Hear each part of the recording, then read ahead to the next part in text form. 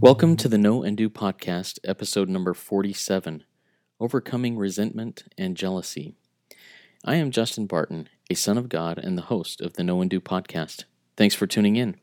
If you recall from the last podcast, the invitation was to look inwardly and recognize the imperfections in my own life and put them on God's altar and press forward in steadfastness in Christ. Part of the potential power in this podcast is for people to be able to share their experiences of faith and hope in an honest and open manner. If you had an experience recently that relates to seeing your own imperfections and you are willing to share, please email your experience to knowanddopodcast@gmail.com and we will post it on the Know and Do Facebook page. Now, on to today's lesson, experience, and invitation that will be centered around overcoming resentment and jealousy. I recently studied the topic of resentment. I wondered where this would take me, and I quickly turned to Matthew chapter 20, verses 1 through 16. The general idea of this parable is that the master of the vineyard went out and hired some people for an agreed-upon wage, first thing in the morning. A few hours later, he needed more laborers, so he went out and got more. This happened a few more times during the day, and finally, with just 1 hour left of daylight, he went and hired more. When the sun had set, he called in all of the laborers, and paid the ones who came the last hour of the day first. He paid them all, those who had worked for 1 hour, as well as those who had worked for 12 hours, the same amount. When the people who had worked all day long got their pay, they complained that they got the same amount as those who worked less time. The master said, "Friend, I do thee no wrong. Didst not thou agree with me for a penny?"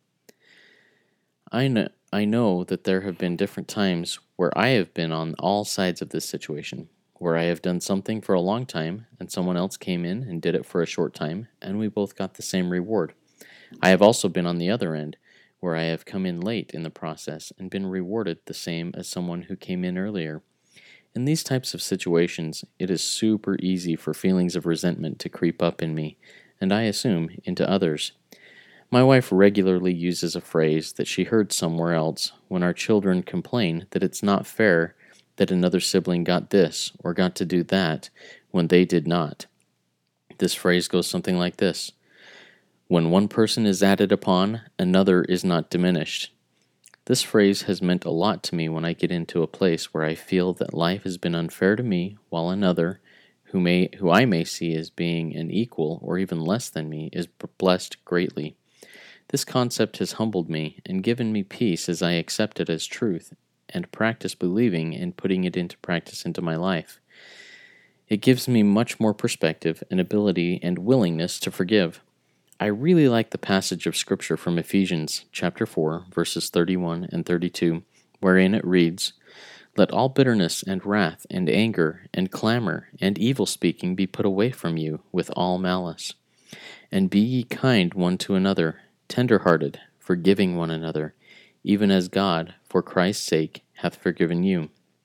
In the end, if I become bitter because another is added upon, when my perception is that I am not, even though I feel I deserve it, I cannot carry out on the second part of this directive of being kind, tender-hearted, forgiving, etc.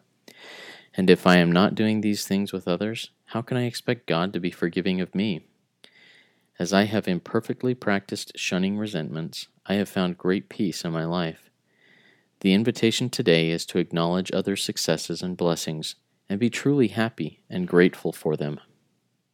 The premise of Know and Do is to share my personal experiences of faith and hope, and tie those to either a verse of Scripture from one of many sources that people all over the world consider as inspired and holy, or to a quote from godly and inspired men and women from throughout history.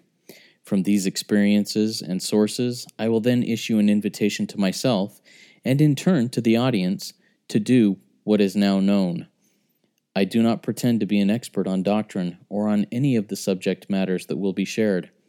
I only claim to be one of God's children, walking through life the best way I can figure, striving to do God's will for me, and sharing what I experience. If you feel that this podcast is a positive influence in your life, please subscribe to it, then rate it and review it. Also, please like and follow Know and Do on Facebook. Find us there by searching for Know and Do. As always, my experience is that the key to peace and happiness in life is knowing Jesus Christ and doing as He teaches.